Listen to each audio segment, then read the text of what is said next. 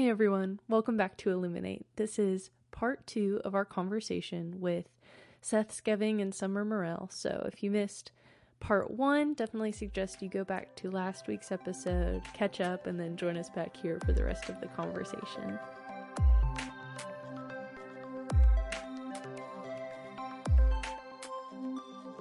I really struggled at Westside because I was gone for a wedding out of town that Friday the last Friday. It wasn't confirmed till Sunday, but it was kind of in the air that, we're not going to be coming back. So I remember Friday afternoon, sending a scramble remind all my kids, grab your sketchbooks because just grab them. You're probably not going to come back. And probably half of them listened. Some of them hadn't even able to go back anymore. So yeah, here is Monday. I'm like, okay, I don't know what I'm going to do. They half of them have sketchbooks. And I didn't know, being at Westside, I don't know what their situations are at home. 70% are under, what's the word, poverty rate. I've had students that work third shift come to my class at 8, and they're like, hey, dude, I'm here to graduate. So I, Knuckles, you're here, kind of. And so that kind of approach was what caused me the most worry, because I'm like, all right, how high can my expectations be, not knowing what these kids are in? And so I took the approach of, okay, well, I'm not a core testing subject, math, science, English. They have stuff they're obligated to do. So as art, it's like, how can I still cover my bases but not add stress? Mm-hmm. So we just did do a drawing a day and show it to me. And I give them prompts. So I try to be more creative with it. But I was like, I don't care if it's a pen on a piece of receipt you got from the grocery store. Just send something. And the projects weren't great. I don't know how much they actually learned. But by the end of it, 86%, I think, of the students I had contact with, and so, which was really, that sounds bad, but it was really high. So if anything, I just built relationships with them through Remind and stuff, so that was cool. But it's now coming in fall, I'm at a real loss at because at least I had the start of a semester with them to kind of build some expectations, teach some things, but to, if we're in day 3 and have to switch again, I'm not sure. We're going to give them some kits to take home, so they'll at least have some minimum supplies. And 86%, that's great. I think my dad's an educator. He said that he has 30 to 60, I forgot, 30 or 60, and either way, this number's atrocious. He had 8 students by the end, signing on for stuff. That's it. Goodness. And his school is I would say I would compare school. He's at I don't know. It's not a school everyone has access for the most part to internet. It's just in a district where there's wealthier people, and so it's they had the ability to, but he only had 8. And whether that's out of 30 or 60, that's still really bad. Yeah. Well, I heard about so many schools that kind of implemented this. As a student, you can't make a grade below whatever your previous semester average was. So, man, if I was a student, my priorities would change real fast. You're right. And that was hard as a teacher, I will say.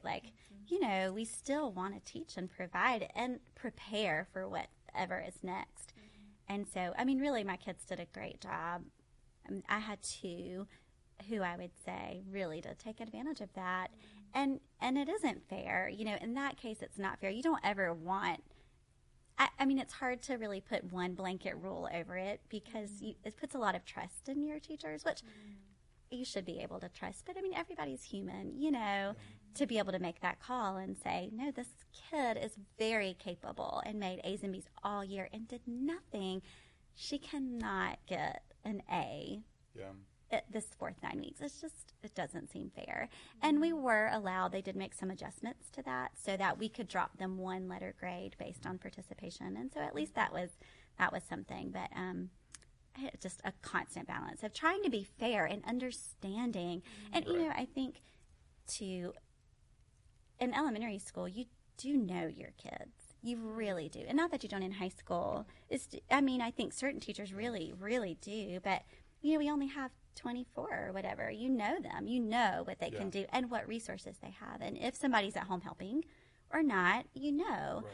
And so you just want to be able to hold them accountable, because you don't want, and this is true even in my house, like, you know, my kids can do their work on their own, and that's great. But of course, their effort declined. And I don't want that. I don't want them to fall into lazy and this is enough and I'll just do the baseline of what I have to do, because that's not the people I want them to be, you know.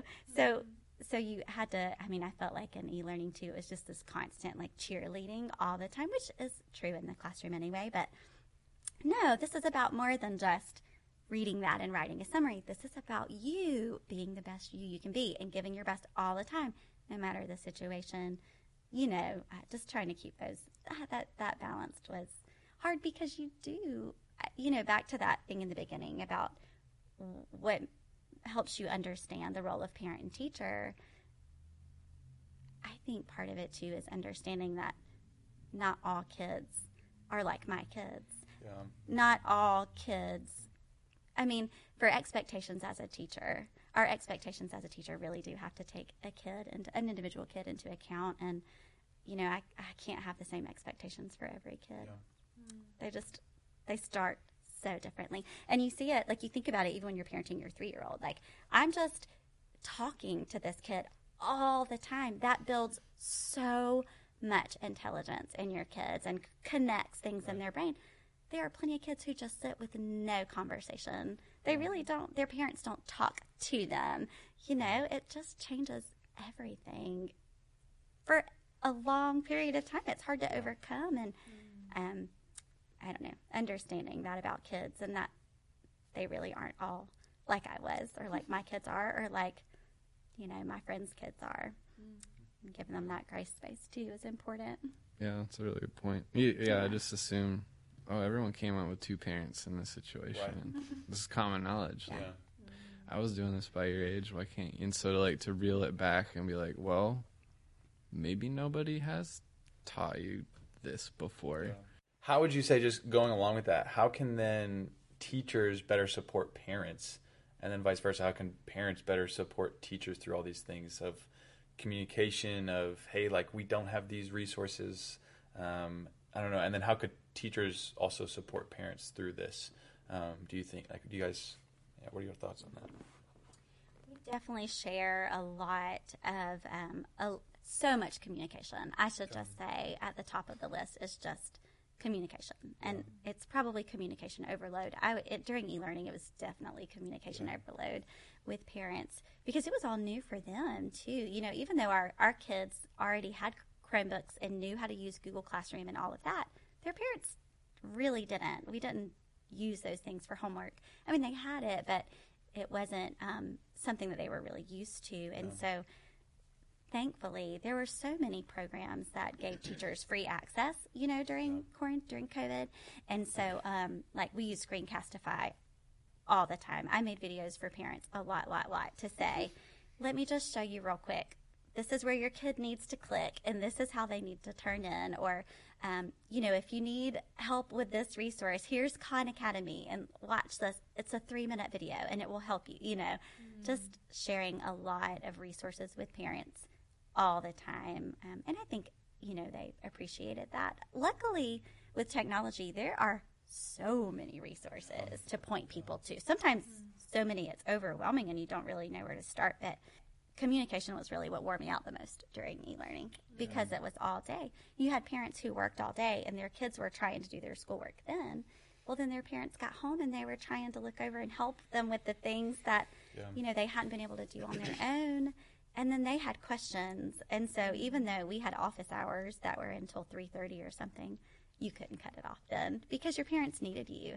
And if you have parents who are asking and trying to be involved, then you respond. Yeah. See, I haven't had a lot of parent communication. The situations are basically you hear about them when somebody's really messed up. Either I did something really wrong or their kid did. And I don't know that expecting that to change is realistic. I think that's just the culture of my school. And I have some that, like, they'll comment, like, yeah, I saw that in the email you sent. So I'll never get a response, but I guess I realize maybe they're watching more than I realize. So, you know, any affirmation would be good. But just, I guess, reminding myself that I do need to keep them in the loop, whether or not they're responding. Maybe they're reading it after second shift at 2 a.m. I don't know, but they're, like, they still should know. You know what I was just thinking? It's not really related, but something you said made me think about it. We did a couple of times during e-learning for kids. We would send them they had a slide and it would say, "How are you feeling?" And they would put an emoji and then explain it. And it was really interesting. But I was just thinking that we really should have done something like that for parents. Not an emoji, but just like just a quick like Google form. Just tell me, like, where are you in this e-learning? Like, how are you feeling about it, and what can I do to support you more? Because even though I was constantly communicating with them, I didn't really ask that question, you know, and I wish I'd given them the opportunity to say. I mean, some of them said, "I am dying," you know, and we're going to need more than the 2 days, if that's okay. Of course, that's fine. But, you know, there are some who are quieter and who aren't going to say anything unless you ask. So if we go back into that, I think I'll have to just keep that in mind, you know, to check on parents too. Yeah. I think I'll add just one quick thing just because it popped in my head, but we worked with Calvary Homes, or we're working with Calvary Homes for Children, and we were there the second month, I think, everything happened. And we have a 5th grader, 7th grader, 8th grader, 9th grader, and a 10th grader. So luckily the 10th grader knew, like, everything about his subjects because he was, like, in, like, trig, and it was just, that was, like, I've been gone too long to remember anything. But I remember, like, for most part, they could all do their stuff. But I remember there was a really bad day when, like, 3 of them had no idea how to do anything. My wife was gone. I did not know how to do 2 of these people's work. I'll just be point blank with that. Had no idea what this was talking about. And then the other one was saying that she was all done with schoolwork, when in reality, I knew for a fact she was not all done with schoolwork. And just like right now, as I'm thinking about it, I was wondering to myself, how many other actual parents? I just have a week of that, and in one span of like 2 hours, I felt like overwhelmed and done with everything because I was also working at the same time, and I was like, leave me be. I'm trying to get my stuff done. You work on your stuff, and I could like right now, I'm just kind of like connecting all those dots. That some people do that. Like, y'all did that for, y'all have been doing that, and it's just so impressive because eventually I emailed 4 or 5 different teachers and was just like, explain the situation and how many other people are in those types of situations. But just how gracious all of those teachers were, I think, was incredible to see. And it sounds like both of y'all are kind of in that same boat of they were just getting back and saying, hey, it's okay that you don't know how to do this. And not like 30 minutes later, one of them had sent like a video of themselves doing the thing. And I was just like, this is just incredible to see these teachers take this much initiative, but also ownership, and the fact that they want this student to succeed so much so that they're probably doing this for however many other students that they have, and they just took the time out to do a problem that took them however many times to film and then send over. But it was just like, that just keeps popping into my head. And I was also just laughing because when Cassie got home, we worked on this problem for like probably 30 minutes and none of us could get it right. And all of us were getting like, at that point we had all the kids around us. We had 5 kids, me and my wife, and we're all like screaming at this laptop because we swear we have the right answer. And we emailed the teacher and the question was wrong. and so literally I had honestly probably spent an hour on that one problem alone that day, like researching, calling my sister who's a teacher, calling my dad who's a teacher, saying like, I have no idea how to do this. And then we finally emailed the teacher, and the question was worded wrong and stuff. And so, anyways, but all that to say, I don't know what, but the communication aspect was huge for us, just to see that, but also just to see what parents are going through. Like, I got a snippet of that. I think when you're in a healthy place, teaching really is fulfilling and amazing. It really is so fun. And when you're in your area of passion, just in general, if it's art and you're teaching it, and if people and something else, you know, mine is reading, is literacy for sure, but it really just, it's rewarding. It feels good to give generously of your time in that space when you're in a healthy place yourself. When you're not, it's not, it doesn't feel good, and it feels damaging to self, I think. But when you're in a healthy space, it really gives life. It takes energy, but it gives life. I don't know if that makes sense, but it does work. That's true of any vocation. Yeah. I think I shared that quote with you and Cassie. Remember a while back when you guys were over for dinner?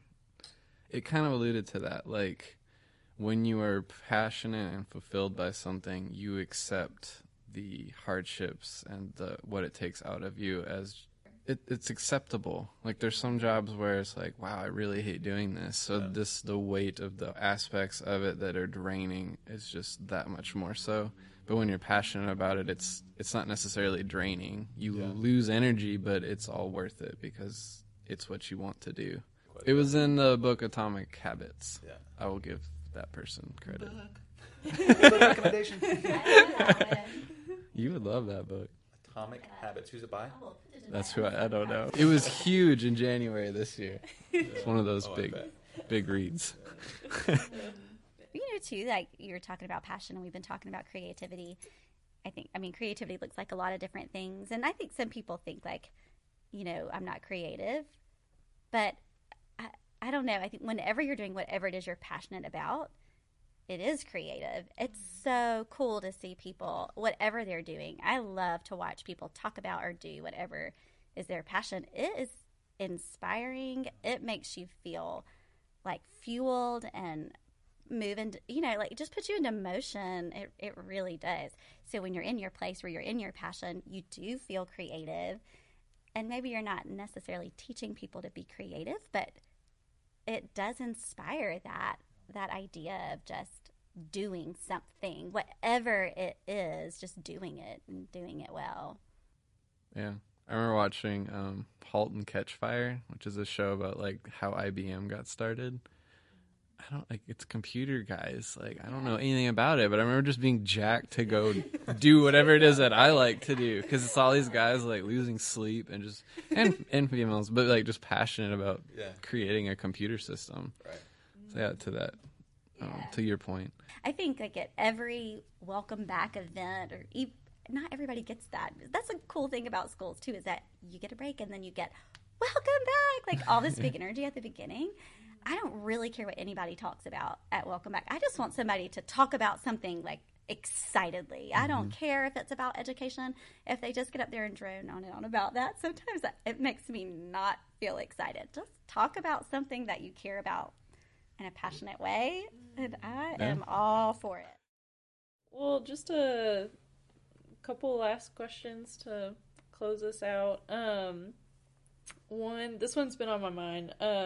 And I've seen it play out in a lot of different ways, and we touched on it earlier, but there's been just kind of a lot of unintended benefits to the way things have changed. Everything from the introverts getting to work from home and, like, finally have energy for other things, to, like, little things like curbside pickup. Like, there's a lot of disabled people who've been wanting this for a really long time, and, like, now it's accessible. And there's a lot of fear that, some of these benefits might go away when COVID stuff calms down. So just what benefits, either as a parent or as a teacher, have you seen kind of come up in your personal life, and what do you hope sticks in the long run? That's really a cool thing to see from all of this, is just, I think just in all things we get stuck in the way that we've always done things all the time. So when you're forced to rethink, businesses are the epitome of creativity right now. They've been so creative to make things happen and to keep their business and to serve people. It's been really cool to see, and I don't think that will go away. I think when people say the new norm, like, we can think about all those things as part of it because it benefits them and other people. Why not continue it? In the classroom for us, I'm so hopeful that it just gives us time to shift some ideas and old ways of thinking into new plans. I think it's time for that. And you do it little bits here and there, but if we've got the moment to do it all at once, like a tidal wave, why not do it? Just kind of rethink it all. We have smaller classes this year, and that is really wonderful because I hope that there's big benefits seen from that. I mean, 15, 16 kids in a classroom is just unbelievable to be able to spend time with each one. I mean, that's 8 less students than I had last year. Yeah. It's 2/3 of my class. Is that right, Matt? I think that's 2/3. But you, Hannah, like you were saying, with all these options for other people, I hope there continue to be more options for students too. We've always known that kids don't always learn the same way. Do kids need virtual school? Give it to them, you know. For a while when I was teaching, there was talk about even offering like second shift school for kids, like for parents who work second shift, just not having all school be first shift, whatever. And at the time when I was teaching, I was like, I do not want to teach second shift, you know, and I don't want to teach second shift, but still, I just think just like the idea of options cool. for people is fantastic, and I hope it continues, and I hope more options become available. Yeah. I mean, pruning is a good thing. It's a healthy thing. Yeah. And I feel like a lot has gotten pruned Yeah. through all of this. A lot of things have been exposed that, why do we do it that way? It's like, well, we always have. Like, well, let's not do it that way anymore. How else could we be doing it? So that's been exciting. I think something I've gotten out of it is just the relationships are way more valuable and genuine because they've been cut back so much. So it's like, oh, when I do get to see someone, it just means that much more, or who I get to see. And so that side of it, I think, has been good growth. I mean, I love being able to video my doctor. Like, I don't have to go there anymore. That was great. Who doesn't love that? And mental health counselors have become like way more accessible now, apparently, just through a lot of different avenues, which is really cool to see. Yeah. I think businesses have stopped focusing so much on like what's best for them, and just like people in general has, maybe not people in general. I take that back. I'll just go back to businesses. Businesses have stopped caring like what's the best model for us to make money, and while they're still thinking about that, they have to think a lot more like what's best for the consumer, to where now they can, yes, it's still going to benefit us, but like they're trying to be way more accessible to the consumer. They're trying to meet more of the consumer's needs, so it's easier for the consumer or just for the people. I just think that's been cool. Like just like curbside pickup, like things like that. That I don't think their mind was like, we're going to help disabled people, but in them thinking like, how can we get the most profit? They've had to think about how can they make this easier for people to use, and because of that, it's just made it that much more accessible to those who actually need it. But that across the board, we could say that I think I've just seen, which I just have thought is really, really cool in all of that. And businesses also, I think, did a great job of trying to, you saw the good in them, trying to protect employees too, just as much as they could, you know? I mean, yeah, just coming together is a good thing. It's always a good thing to see. Past 6 months, a lot of people have just like stepped up to protect other people. I feel like in so many different areas that's happening right now. But it's been really cool to see. And I don't know, NBA, when NBA went down, you know, owners paid employees who were not going to be able to work because their job was to clean stadiums. They paid months' wages so that they would still have something to do, or like still some source of income. But that was like so many different areas of just so cool to see. Or I mean, even now, like supporting teachers, like there's so many different churches and there's so many different businesses who are reaching out to teachers and seeing what they need and then are supporting them in that. Or I don't know, or churches who are, I think we were talking about that, a church who's allowing people to come in, students to come in, that parents don't want to bring them to school, but they have to go work, so they need some sort of childcare, and they have like tutors for students, and it's just really unique ways. And yeah, creative might be the new overused word, but creative, like people really have just had to be creative with how to best serve people. One way that I thought I loved how creative school districts were to not have cafeteria people and custodians lose their jobs in e-learning that time period was that they delivered lunches. Yeah, I mean, awesome. I just thought that was, and my kids who don't even eat school lunch and who would tell you that they don't like school lunch, were so excited to see the school bus come in our neighborhood every day and them deliver. I just thought it was so sweet and such a creative use of that, and fun. I mean, and it brought just joy to kids. Like in the neighborhood, you see kids like running out of the house to the school bus. When does that happen? You know, it's really fun. Oh yeah. So the last question is, how does your faith play out, just in the role of you as a parent, but then also as you an educator, where you can't really talk about your faith? Anyways, how does your faith kind of just like impact how you do both of those things? I mean, with my son, I have the lessons about love. I don't even want to put it into words till you have your own child. Like, he could do anything to me, and it won't affect how much I love him. And that just changed so much about how I viewed God. Like, oh, this is why he's able to forgive us despite the weight that I carry around, like, holding on to. And so, for Thatcher, I joke all the time. Not joke, but I've said it several times, like Karen and other people, like, I swear he was put in my life just so I could learn more about how God loves me, or, our relationship with God. And I know he's a human created by God to do his own thing too. But just, there's so many things that I've learned about that you can't really until you have a child or you experience a relationship with one. So then from the student side, it's like, okay, if I'm given this much grace, where are they coming from? And I don't know what they're exposed to or going through. One of my classroom rules is don't compare journeys, because we all have our own journey, and you have your hand of cards, and like you deal the best that you can with what you're dealt, and you can't look at each other's hands. And so, like, I try to model that as best I can, and allow them to show emotion. I've had kids storm out of a room and just slam the doors, or and show that, like, yes, it's okay to be mad. There's ways to handle that. I think too often we're kind of told to, like, hold it in, hide it, just deal with it.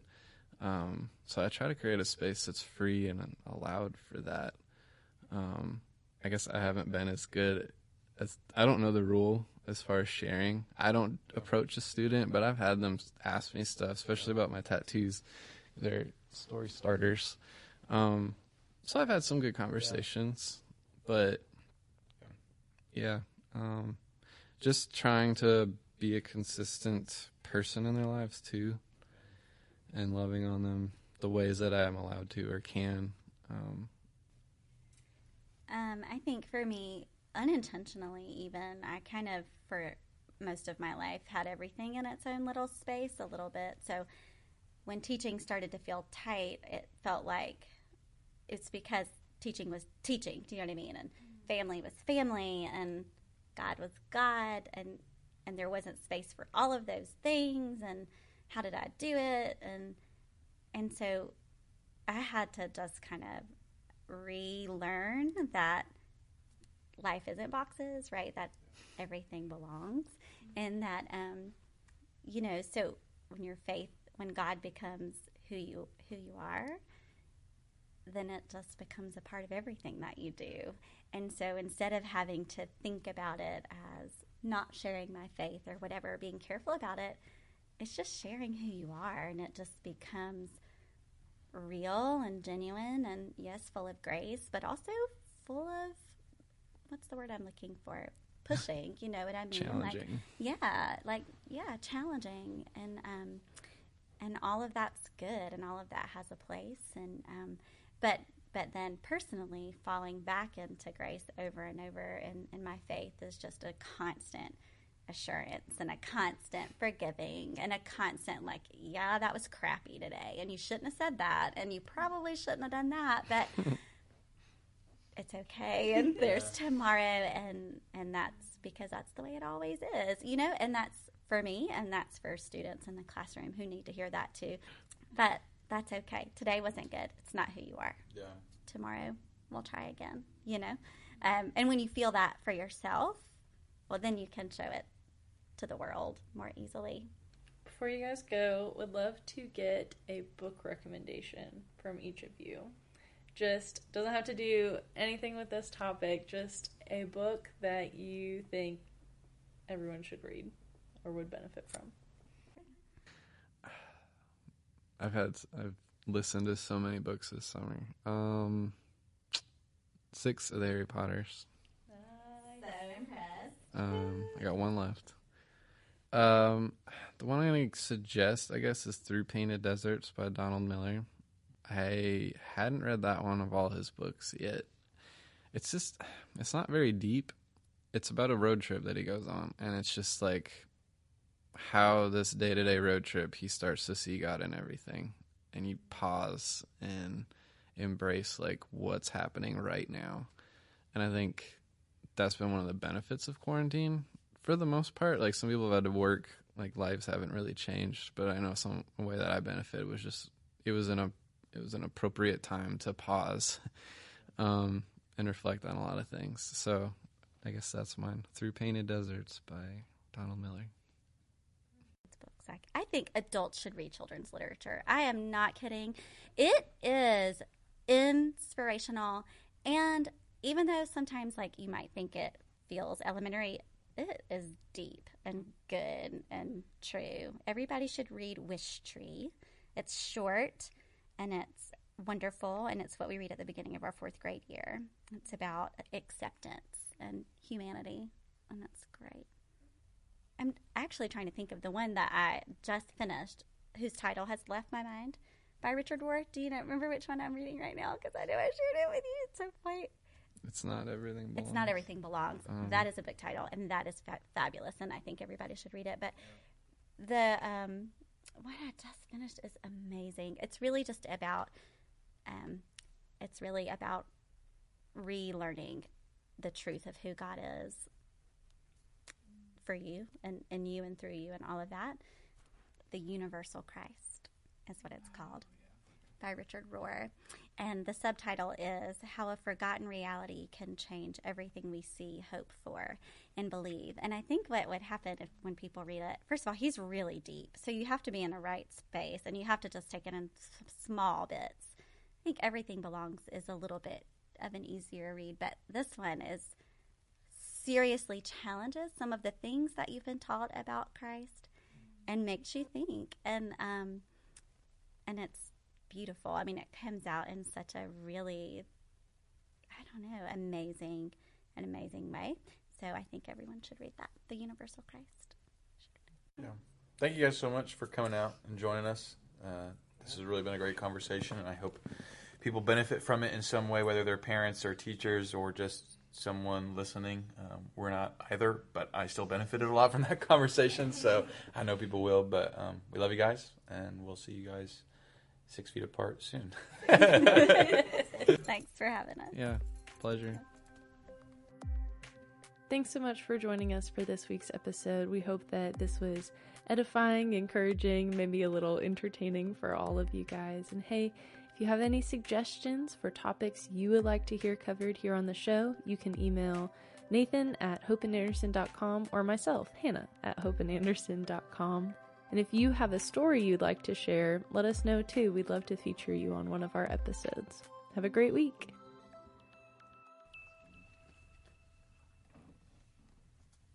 All right, that was easy. That was better than I thought. Yeah. A 2-part.